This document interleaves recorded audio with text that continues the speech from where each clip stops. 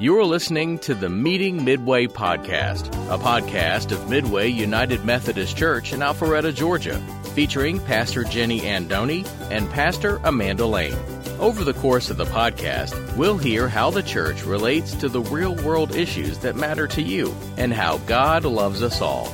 Now, let's meet Midway.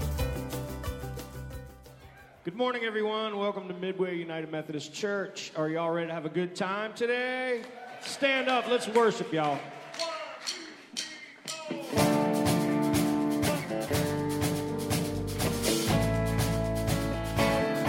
Clap your hands.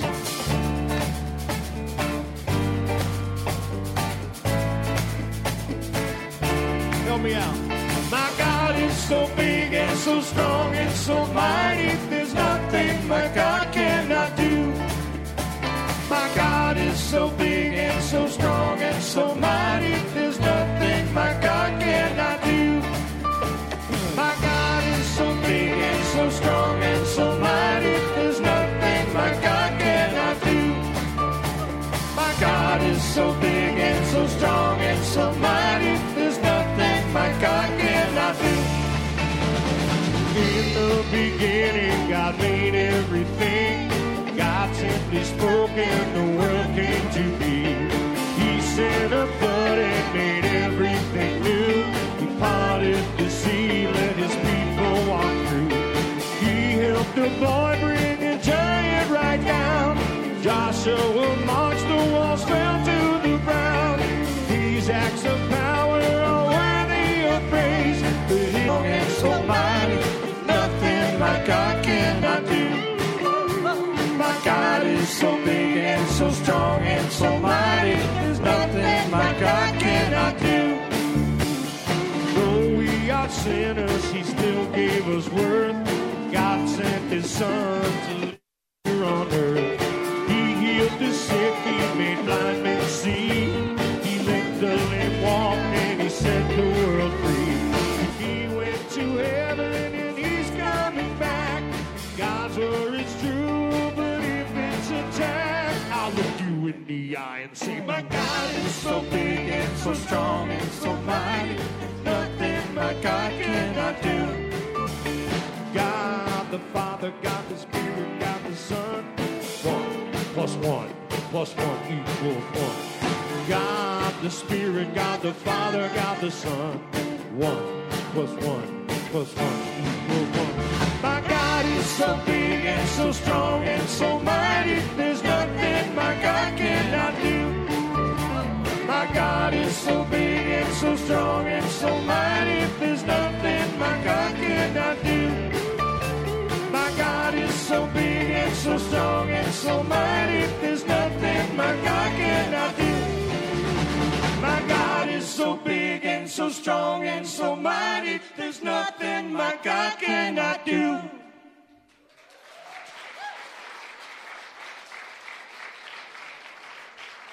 Amen, and welcome to Midway United Methodist Church. We are so glad that you are here this morning. My name is Amanda Lane. I'm the associate pastor here. For those of you worshiping online, we want to welcome you as well. Go ahead and sign in the comments. Let us know that you're worshiping with us and share the live feed for us. Just a couple quick announcements about what's going on in the life and ministry of the church. We hope that you'll join us in these great opportunities. First of all, we are hoping to fill this crate that's in the back of the sanctuary. We are hoping to fill it with formula. This is for Venezuela now, and it will be distributed. The formula will be distributed at the Methodist Clinic in Venezuela. You can get any type of formula, infant formula. Bring it in anytime during the week. Now, Morgan and I and Pastor Jenny, we issued a challenge a couple weeks ago. If we fill that crate with formula, we will be pied in the face. Now, we thought you guys wanted to see something like that. Apparently not, because I hear a yes over here. So what we need you to do is go out today and get some formula so we can start filling that crate. Make sure that there is a pieing that will happen soon. We will host 3 General Conference information sessions on September 26th, October 3rd, and October 10th at 3 p.m. We hope you can make it to all 3 of those events. Check your midweek, your email, for more information about those events. And finally, our 5K for Missions is coming up on October the 9th. I hope you've signed up to participate, but if you haven't, there are forms, there are flyers out front. You can take those and fill it out, sign up today, or you can go online and sign up. Now, some of you might be saying, I'm not a runner. I'm not going to sign up. I don't need to sign up because I don't run. Well, we have the perfect, be a ghost runner, and you still get a t-shirt. So it's like you ran the race. So go ahead, sign up for either of those, and help us support Family Promise of Forsyth County. We are so glad that you are here this morning to be with us and to worship God with us. Would you join me in prayer? Almighty God, we thank you for bringing us here this morning together to worship you. And Lord, I pray that our worship would be found beautiful just for you. God, be with us today as we sing your praises and as we glorify your name. Lead us and guide us and send us out honoring you. In your name we pray. Amen.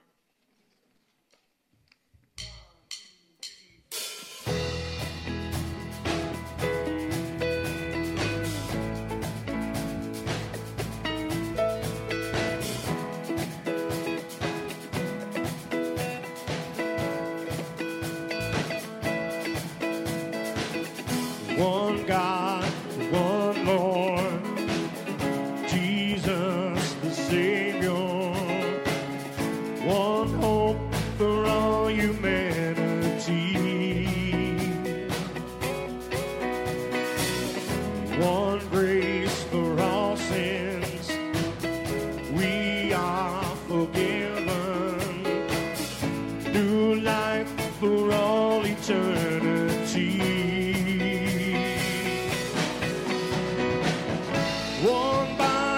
Church of Christ, one purpose unites our lives to glorify the one and only God.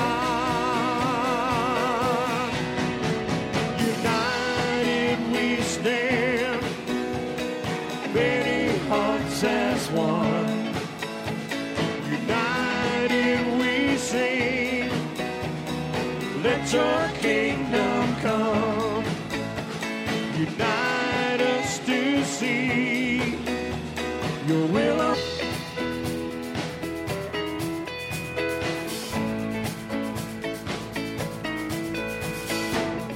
One God for all humanity,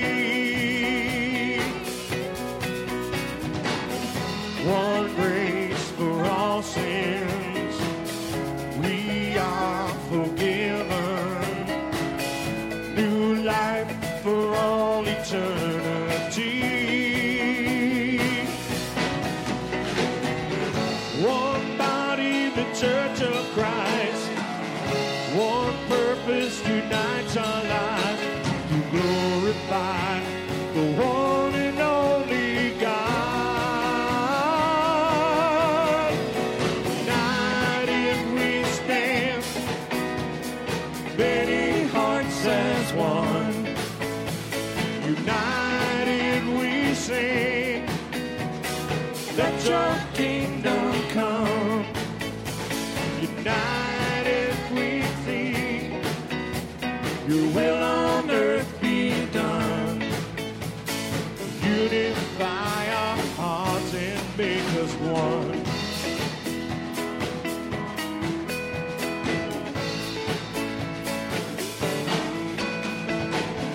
One body, the Church of Christ. One purpose unites our lives to glorify the one and only God. United we stand, many hearts as one. United we sing, let your children come. Unite us to see your will on earth be done. Unify our hearts and make us one.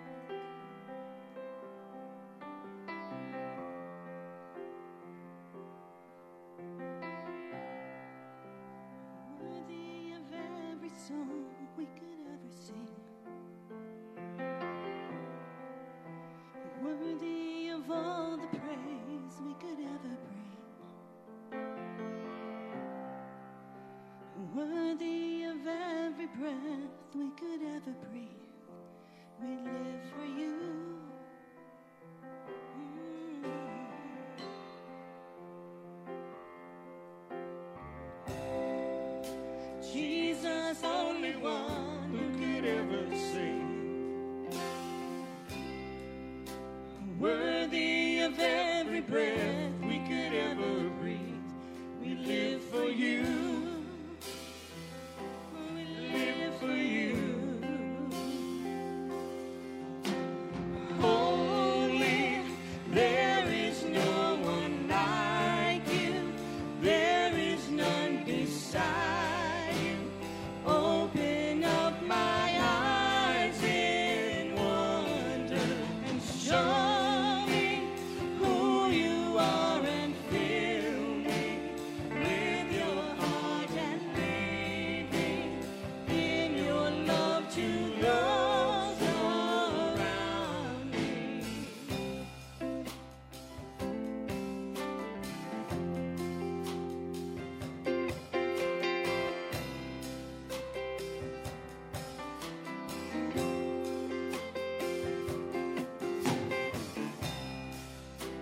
Worthy of every song we could ever sing. Worthy of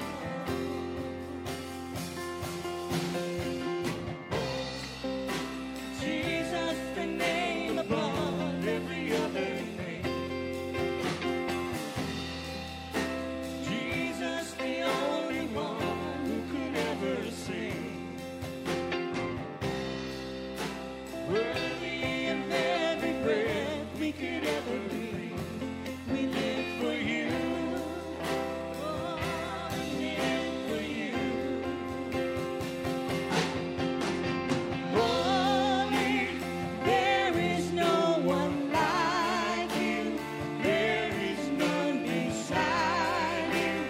Open up my eyes in wonder and show me who you are and fill me with your heart and lead me in.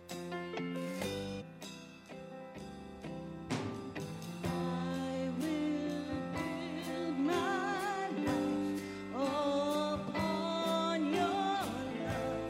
It is a firm foundation. I will put my trust in you alone, and I will not be shaken. I will build my life on His own. I will put my trust in you alone, and I will not be shaken. Holy, there is no one like you. There is none beside you. Open up my eyes in wonder. Show me who you are and fill me with your heart and lead me in your love to those around me. I will build my life upon your love. It is a firm foundation. I will put my trust in you alone, and I will not be shaken.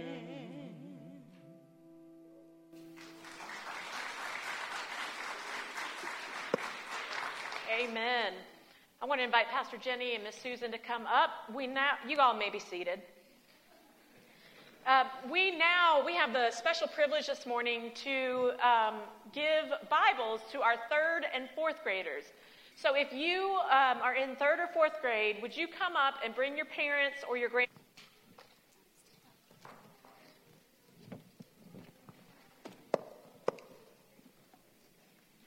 All right, this is a good-looking group of kiddos and their parents. This is a special time in the life of our children when they can receive their Bible from the church. And we have a special way to give it to you this morning. We will present the Bibles we'll start the liturgy, and then your parents will present the Bibles to you. We'll let you know when you're supposed to do that. Friends, receive the Word of God, learn its stories, and study its words. Its stories belong to us all, and these words speak to us all. They tell us who we are. They tell us that we belong to one another, for we are the people of God. So parents, if you would, hand these Bibles to your children.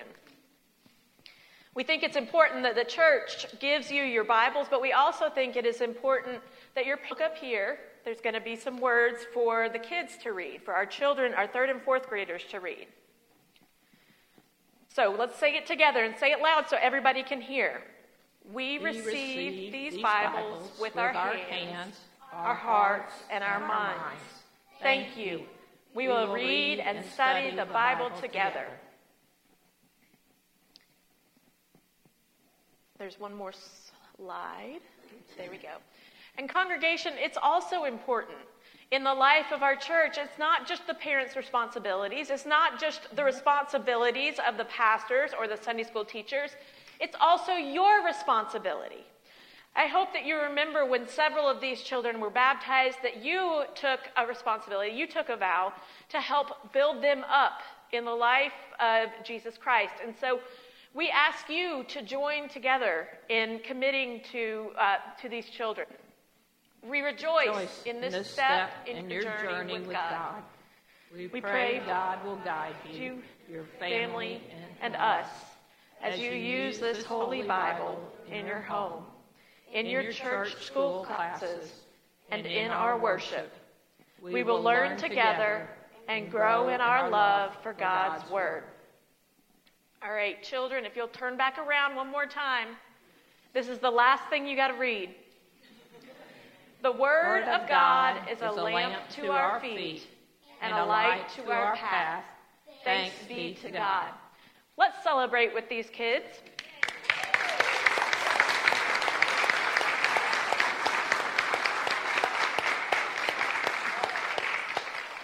Y'all can return to your seats. As they return to their seats, I'll let you know that tonight we're going to be coming back. These children and their parents will join us tonight for a Bible Blitz. We are going to go through their new Bibles and learn how to use it. So be in prayer for them as they learn how to utilize this Bible that will help them in their faith. This morning we now have an opportunity to go to God in prayer, to lift our joys and our concerns to God. I do want to highlight a few quick prayer requests that we have that we're asking you to pray for. We want to pray for Irma Henson and the family in the death of her husband, Eddie Henson. And also, as we remembered yesterday, the attacks of 9/11, we are praying for peace and for comfort. Let's go to God in prayer.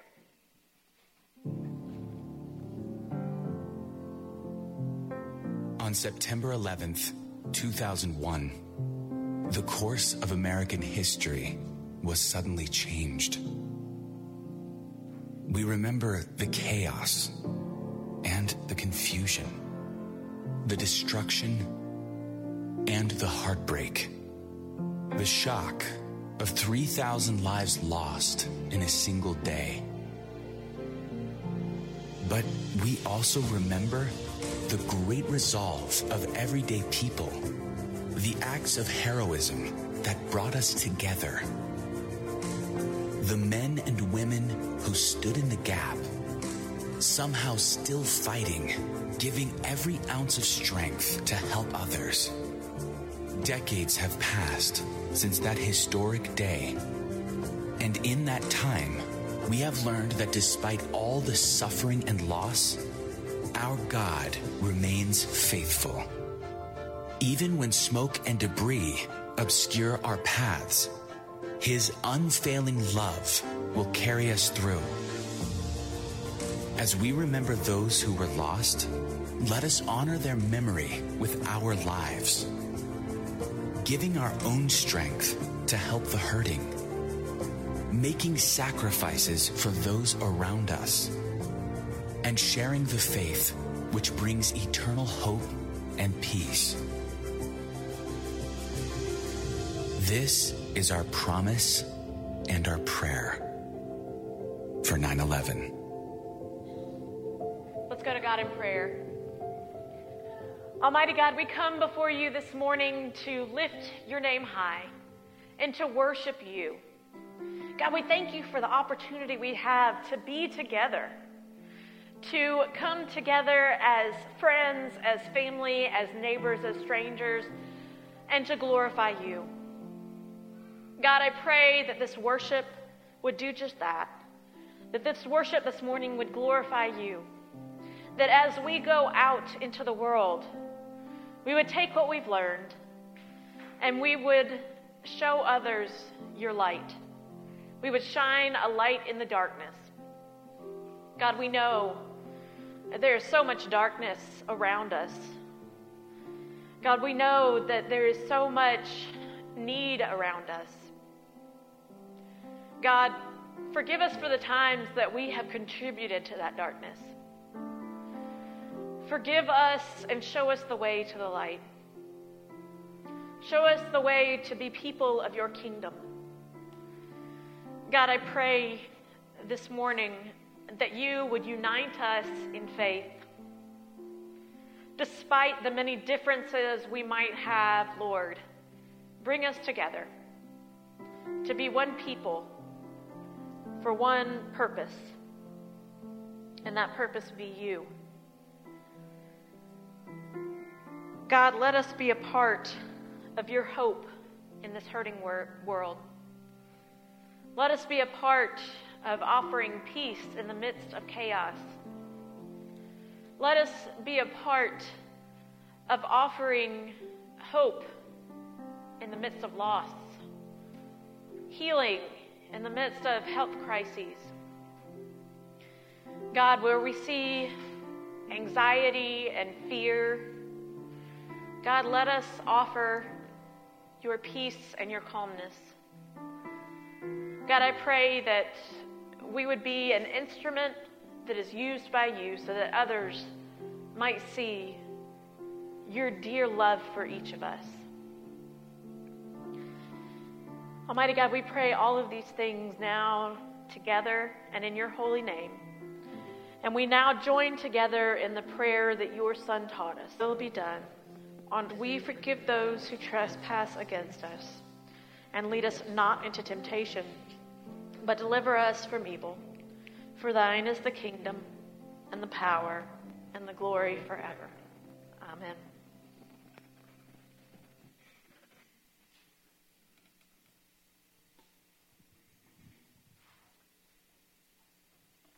As we remember that bright September morn 20 years ago, where we experienced so much loss, one thing that occurs to me is that as those towers fell, it seemed as well that all the distinctions that we make among ourselves as Americans, that all those distinctions also fell away.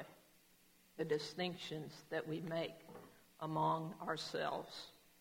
And our scripture comes to us from James chapter 2, the first 10 verses, and then skipping over to verses 14 through 17. Hear now God's word to us this day. My brothers and sisters, do you, with your acts of favoritism, really believe in our glorious Lord Jesus Christ? For if a person with gold rings and in fine clothes comes into your assembly, and if a poor person in dirty clothes also comes in, and if you take notice of the one wearing the fine clothes and say, "Have a seat here, please," while to the one who is poor you say, "Stand there," or "Sit at my feet," have you not made distinctions among yourselves and become judges with evil thoughts? Listen, my beloved brothers and sisters, has not God chosen the poor in the world to be rich in faith and to be heirs of the kingdom that he has promised to those who love him? But you have dishonored the poor. Is it not the rich who oppress you? Is it not they who drag you into court? Is it not they who blaspheme the excellent name that was invoked over you? You do well if you really fulfill the royal law according to the Scripture. You shall love your neighbor as yourself. But if you show partiality, you commit sin and are convicted by the law as transgressors. For whoever keeps the whole law but fails in one point has become accountable for all of it. What good is it, my brothers and sisters, if you say you have faith but do not have works? Can faith save you? If a brother or sister is naked and lacks daily food, and one says to them, "Go in peace, keep warm, and eat your fill," if it has no works, it is dead. The word of God for the people of God. Thanks be to God. One Sunday morning, our son Dakin entered a large Buckhead church. Now, it's easily the fanciest United Methodist church in Georgia, with a soaring cathedral, marble floors, and a priceless pipe organ. A lot of rich people go to this church because, frankly, only rich people can live in its neighborhood. Well, Dakin was a college student at that time, and he was beginning his tenure as their worship leader for their church's new contemporary worship service. This traditional church had held out as long as it possibly could, and now it was finally having to give in and have a contemporary service to try to reach a younger generation. Well, Dakin had recruited his friends from his secular band to fill out the praise band at the church. So one by one, these 20-somethings, wearing tight jeans and street shoes and sporting untucked shirts and looking very much like they didn't know there was a barber or a dry cleaner in the city of Atlanta. Well, they entered the building, and I'm sure that to that upper crust congregation, they looked more like street people than they did the newest staff members. Well, as each band member came through the doors, they were approached by an usher or a member of the security team and asked, "Can I help you? Are you looking for something?" Later, Dakin laughed about it because he said the guys in the band got the distinct feeling that the question was not asked out of a heart of hospitality, but out of a concern that they didn't look like they belonged there. Now, I have no doubt that this church, with its wealth and location and generosity, provides immense support to the poor and the homeless of Atlanta. There is, though, a huge difference between giving to the poor out of our abundance and warmly welcoming them into the community of faith as people made in the image of God and for whom Jesus died. Our human sinful nature is to make distinctions among people. We, if we're honest with ourselves, we recognize that we make such distinctions all the time. We do it every day, if not by our outward actions, certainly by our inward thoughts. We treat people differently based on race, gender, age, education, marital status, language, lifestyle. That's just to name a few. And these such distinctions, they get a lot of press these days, right? Because of the injustices that result from these biases. What we don't talk about as much, especially in the church, is the distinction we make between people based on their material wealth. Such distinctions have been a problem for the church from its earliest days. With the rich, he said it's not only bad manners, it's outright sinful. A case in point of dead faith because it is bereft of the good that flows from a genuine faith in Christ. James argues his point through a series of questions posed to his Jewish Christian readers. The first and overarching question being, my brothers and sisters, do you with your acts of favoritism really believe in our glorious Lord Jesus Christ? Ouch. Clarity of the people's faith. He then offers a hypothetical situation which likely describes an actual situation he witnessed when the community gathered for worship. Or if a person with gold wings and in fine clothes comes into your assembly, and if a poor person in dirty clothes also comes in, and if you take notice of the one wearing the fine clothes and say, have a seat here, please, while to the other who is poor you say, stand there or sit at my feet, have you not made distinctions among yourselves? Now, we're sophisticated people, right? If I do say so myself. We're sophisticated. We wouldn't be so blatantly prejudiced as to offer someone standing room only seating, much less tell them to sit at our feet. After all, there's always plenty of seats to be had in the sanctuary on a Sunday morning. It's not unheard of, however, in the church for someone to ask a guest, say, to move from where they are sitting because why? You're sitting in my seat. Or for a person who is of another class to be kept at arm's length by us not inviting them into our small group or by not giving them an opportunity to serve along with us because they are viewed as one who needs to be on the receiving end, not the giving. James then asks another question to underscore the absurdity of such behavior. Has not God chosen the poor in the world to be rich in faith and to be heirs of the kingdom that he has promised to those who love him? Contrary to what prosperity preachers will tell you, God does not favor the wealthy. Say that with me.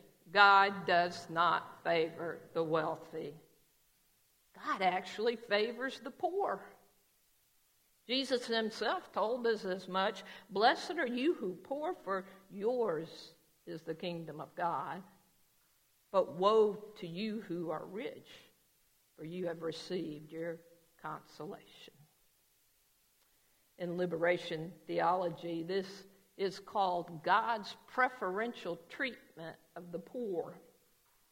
This doesn't sound much like good news if we consider ourselves rich, which frankly, we all are. Not necessarily because we live in affluent Forsyth and North Fulton counties, or because we are in a high tax bracket, but because we are wealthier than 95%, if not more, of the world, because we have a place to live, a car to drive, food on the table, and money in the bank. Our knee-jerk reaction might be to protest the preferential option of the poor in God's kingdom with our own questions. Can we help it if we were born with a silver spoon in our mouth? I remember when my brother was a teenager, he was having an argument with my mother, and my mother accused him of being spoiled. And my brother said, well, I didn't spoil me rotten.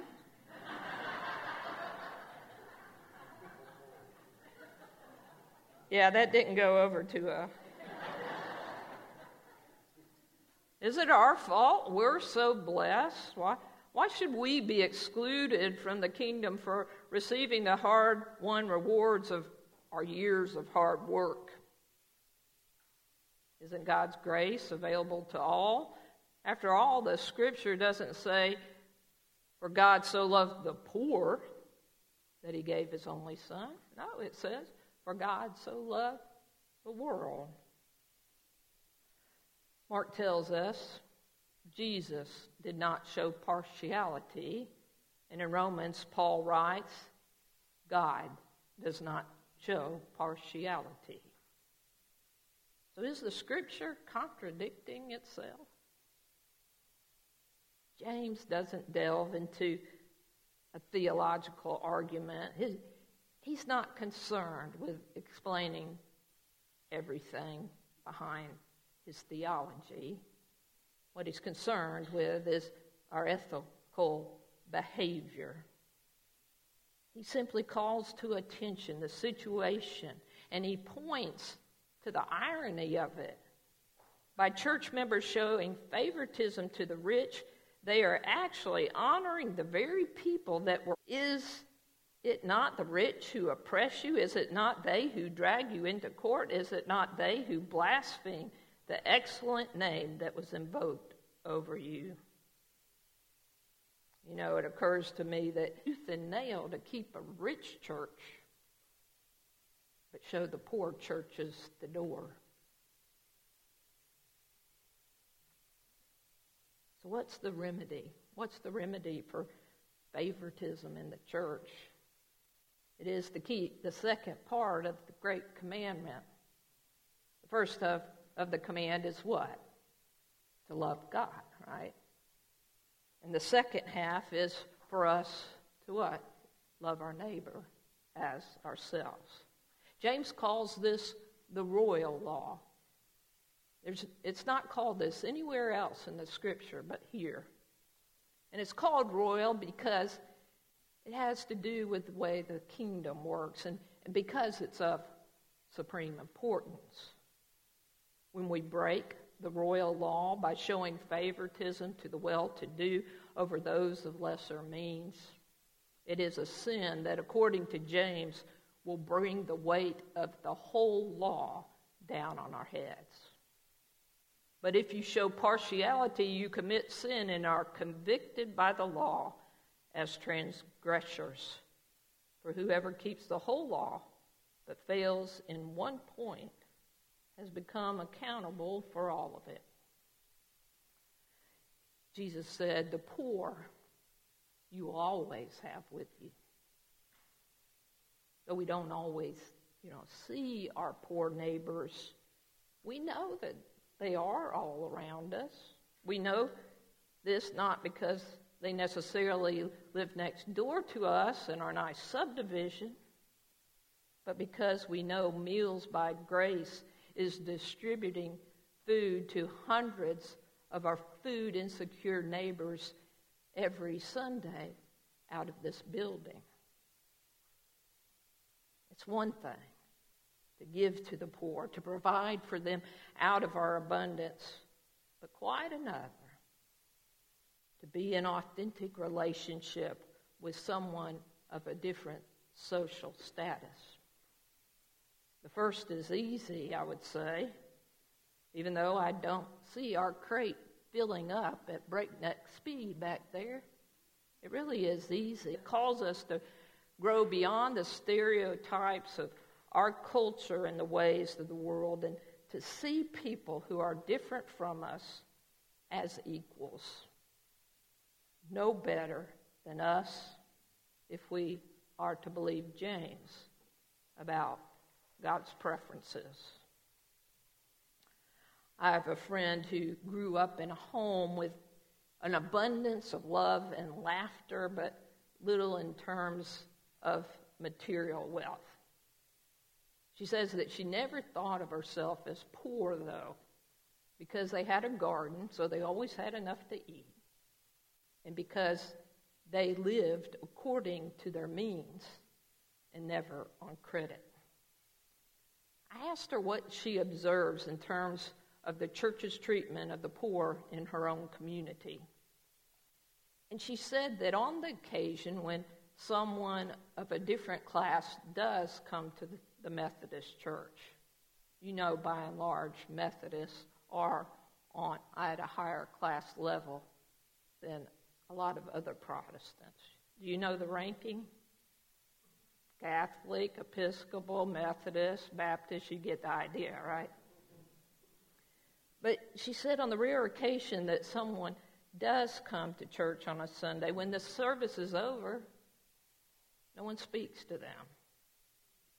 They don't invite them out to have lunch with them or call them during the week and invite their children over for a play date at their home. In other words, she said, the relationships are superficial, not the authentic relationships that should exist among brothers and sisters in Christ. Mary Glover lived in Pastor Jim Wallace's neighborhood and helped distribute food in the ministry's weekly food pantry. Mary was so materially poor that she herself needed to take home a bag of groceries each week. Yet Mary was also a leader in that ministry. She often said it's prayer before they opened their doors on a Saturday morning. She was, after all, the ministry's best prayer. She was one of those people, said Wallace, who pray like they know whom they're talking to. She would begin by praying something like, "Thank you, Lord, for waking us up this morning. Thank you, Lord, that our walls were not our grave and that our bed was not our cooling board. Thank you, Lord." However, Mary also prayed in a way that showed God had shown her what was at stake in Christians' treatment of people who are materially poor. She always prayed, "Lord, we know that you'll be coming through this line today. So, Lord, help us to treat you right." One Sunday morning, a new couple came here to Midway for worship. You know, we're pretty casual in our dress, right? But this couple was even more casual still. Their clothes were wrinkled, and they also wore tired faces, you know, like they had just come in off the street. I have to say that it warmed this pastor's heart to see how you treated these folks, how you greeted them and spoke with them after worship, treating them as you do one another. The next day, when I was leaving the church in the evening, I saw a car in the parking lot. And when I approached it, I saw this couple was in the car. It turns out they were homeless. And the woman was pregnant. And so the man asked me, we were wondering if we could park here overnight so we don't raise the suspicion of the police. You know, it's hard to find a place where they won't come and tell you to move on. Of course, I said, yes, we have plenty of parking, even on a Sunday morning. Yeah, so I said, of course you can, stay overnight. Here's my card. If the police come, tell them to call me. I offered to let the wife, because she was pregnant, go to the bathroom before I left because I've been pregnant, and gave them what food we had available. Well, they slept another couple of nights in the parking lot because the man had come here to take a job at an auto shop. A couple days later, when the First Light Men's Bible Study came in the morning, they saw them in the parking lot too. And they did as I had done. They greeted them, they had conversation, and they provided what they could. Well, several weeks passed, and then one Sunday, I was greeted following worship in the Welcome Center by the husband. He looked excited. He had something that he wanted to share with me. And he said, I just had to come back. I had to come back and tell you that we have our own place now. I'm working again. And I just had to come back and thank you, to thank your people for how they treated us and loved us. It meant everything to us. And we'd come here to church ourselves, but our new place is far from here. But I just wanted you to know how much we appreciate what y'all did for us. You know, in 30 years of ministry, I'm hard-pressed to remember someone coming back to the church to thank the church for their help. What was it that led this man to do that? I suspect that it was because we treated the couple as we would want to be treated. We followed the royal rule, showing through our actions that they were as deserving a place at the table as much as we, perhaps even more. Faith, if it has no works, is dead, James concludes. In other words, the way we love or don't love those whom the world despises will reveal the authenticity of our faith, whether it is living and active and breathing or dead and corpse-like. There is service to the poor that keeps them at arm's length. There is another kind of service that welcomes them and treats them as we ourselves would want to be treated. You know, when we host families for Family Promise overnight, we make no distinctions, no judgments about how they got into the fix they're in. We are not here to judge them, nor to try to fix them, nor to give to them from a lofty perch of superiority. We are here, my brothers and sisters, to be with them, to love them as we would want to be loved if we were in their shoes. In his book, A Nazareth Manifesto, Sam Wells challenges us to combat our natural inclination towards favoritism of the rich by looking for Jesus in our neighbor in need. Continues, says Wells, to see the face of Jesus in the despised and rejected of the world. You are not their benefactor. You are not the answer to their prayer. They are the answer to yours.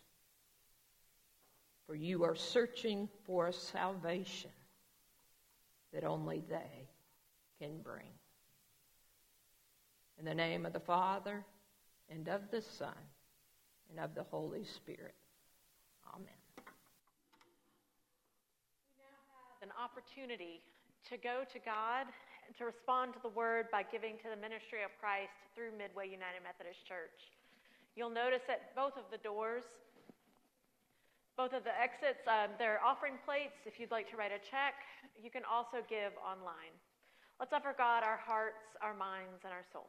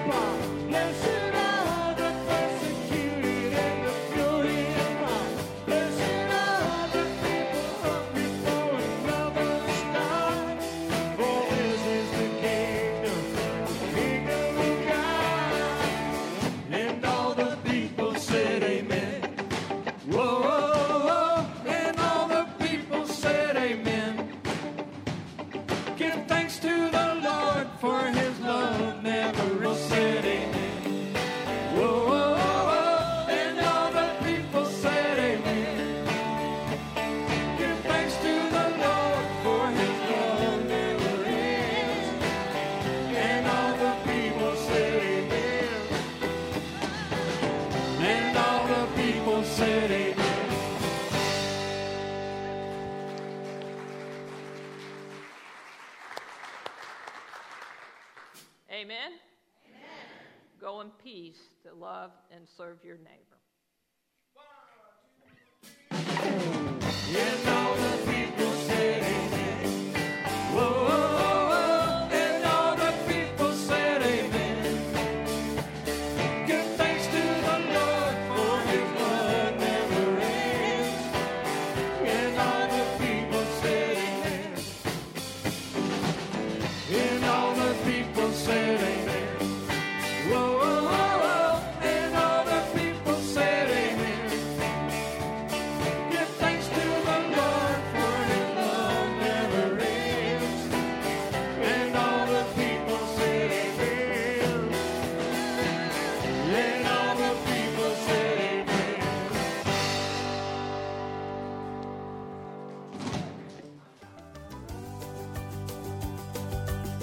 You've been listening to the Meeting Midway podcast from Midway United Methodist Church. The doors to our community are open to all, and we invite guests to join us at our services on Sunday.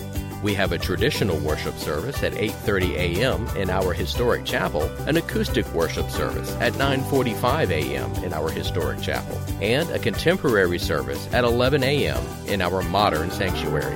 For more information, check us out online at midwayumc.org. Thank you for listening, and we'll see you soon.